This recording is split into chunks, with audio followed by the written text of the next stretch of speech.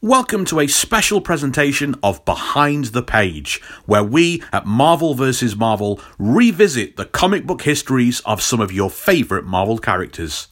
If you're joining us for the first time, each and every episode of MVM is packed with this kind of history and trivia as we explore the Marvel movies and the comic books that inspired them.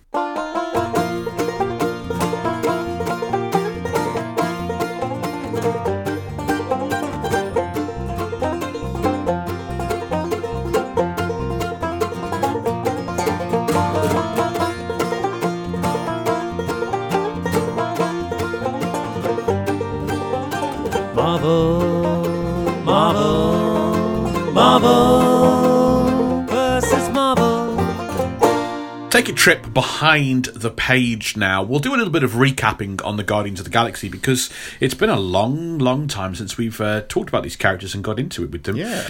1969, we have the original Guardians of the Galaxy come about, and their original conception was, well, before we knew it was going to be the Guardians of the Galaxy, the original idea that Roy Thomas came up with was a team of superpowered guerrilla soldiers in the future fighting a guerrilla war against a communist-ruled America. Wow.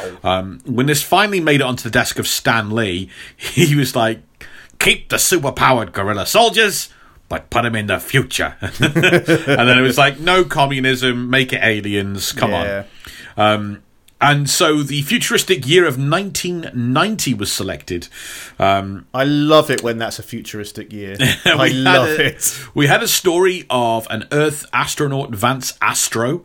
His parents, really put him on a good path with that name. Vance Astro was a deep space mission to Alpha Centauri in suspended animation, and then just like Buck Rogers, he spends thousands of years sleeping through space to get there.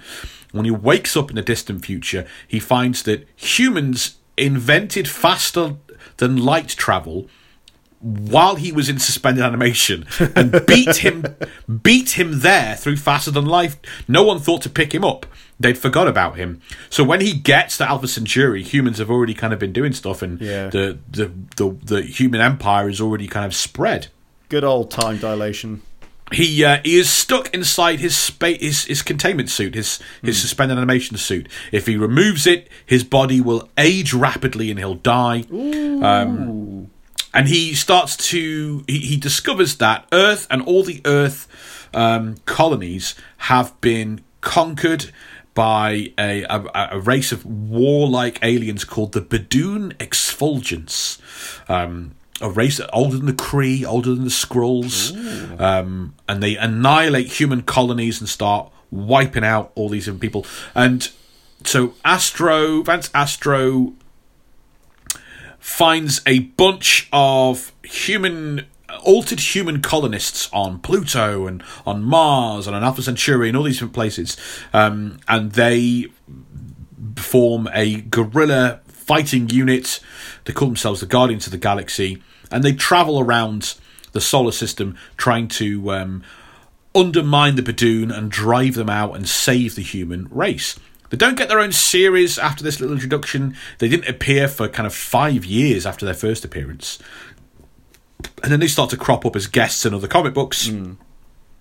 This all took place in the future, of course, so they're not a part of the regular Marvel day-to-day universe. It's an awful lot of time travelling. You know, the Avengers will go to the future, or the Guardians of the Galaxy will come to the past, or whatever.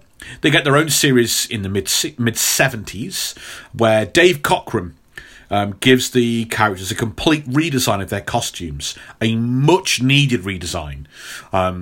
Dave Cockrum redesigned the X-Men in the 1970s. You know, when we talk about that time when Wolverine and Colossus and Nightcrawler and Storm all join the X-Men get relaunched. Yeah.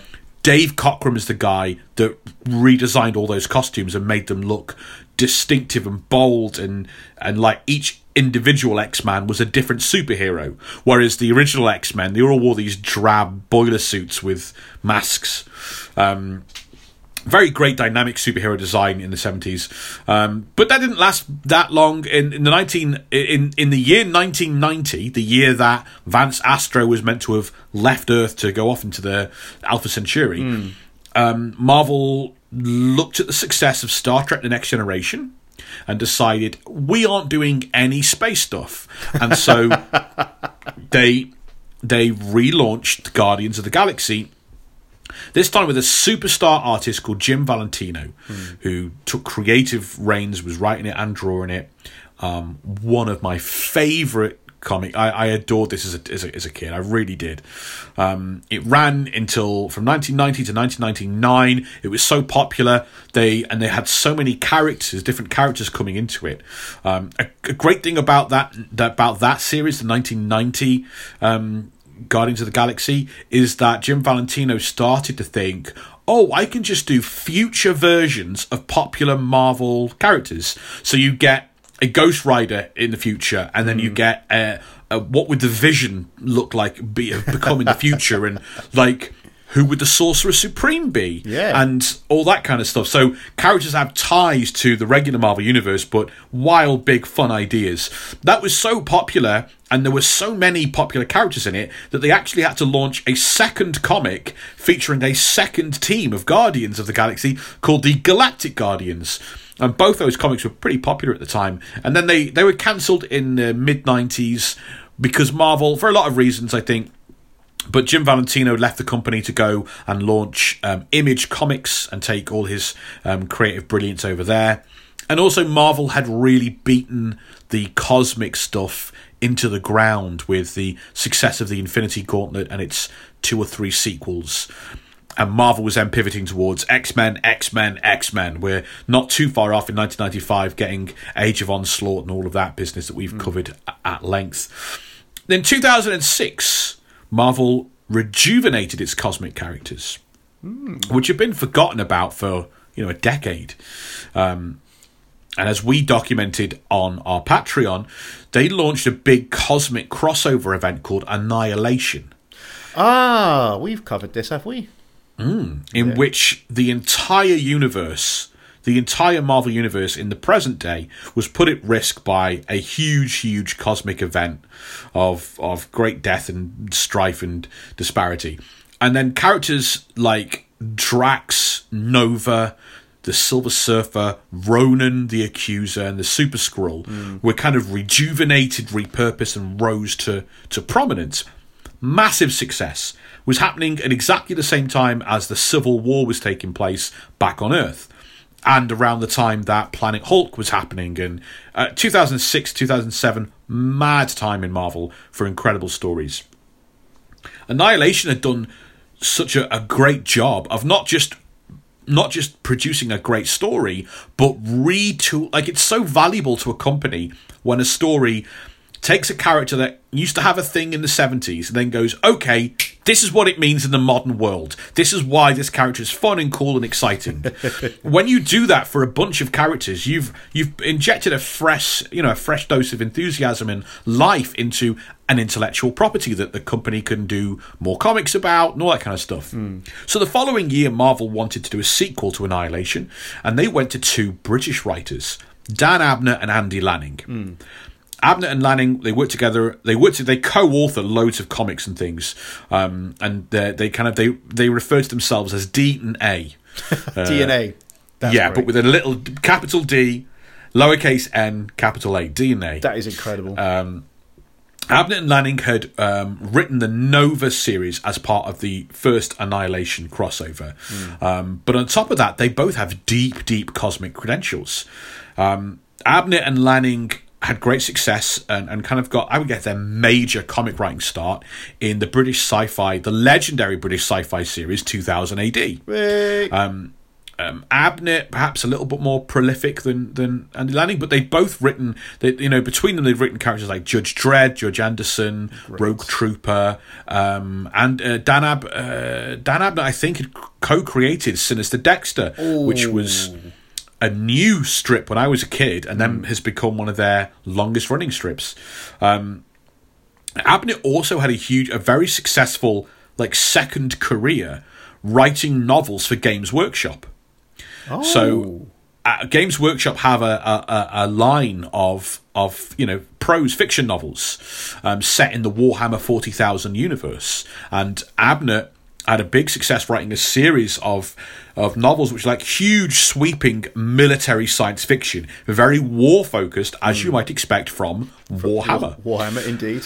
Dan Abnett had also written Doctor Who audio dramas for Big Finish, which is a big deal in the Doctor Who world, in the sci-fi world. So, yeah. Oh, and they both had so in the year 2000, I think it was year 2000, end of the 90s, they found big success together, Abnett and Lanning, at DC Comics, where they rejuvenated a bunch of characters called the Legion of Superheroes, which are all characters in the future, the DC Comics future, in space. Superheroes in the future, in space. Sounds like a lot of fun. Again, something had been ignored for a long time. Abnett and Lanning went to work on them, and their work on the Legionnaires won them plaudits from like readers and critics. It was widely very well received. And I was actually going to ask you, was there a DC equivalent of Marvel's cosmic superheroes? But this sounds close enough.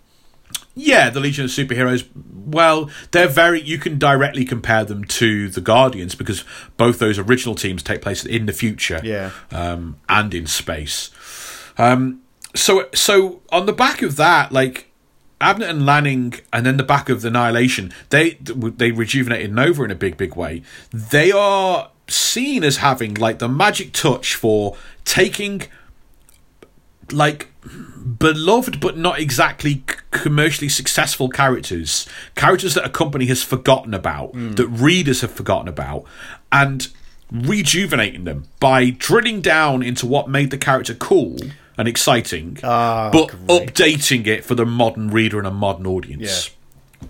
So Marvel editor Andy Schmidt signed Abnett and Lanning up to be in charge of this important sequel to Annihilation that was called Annihilation Conquest. And they crafted a second cosmic war, a real cosmic war, a second one, but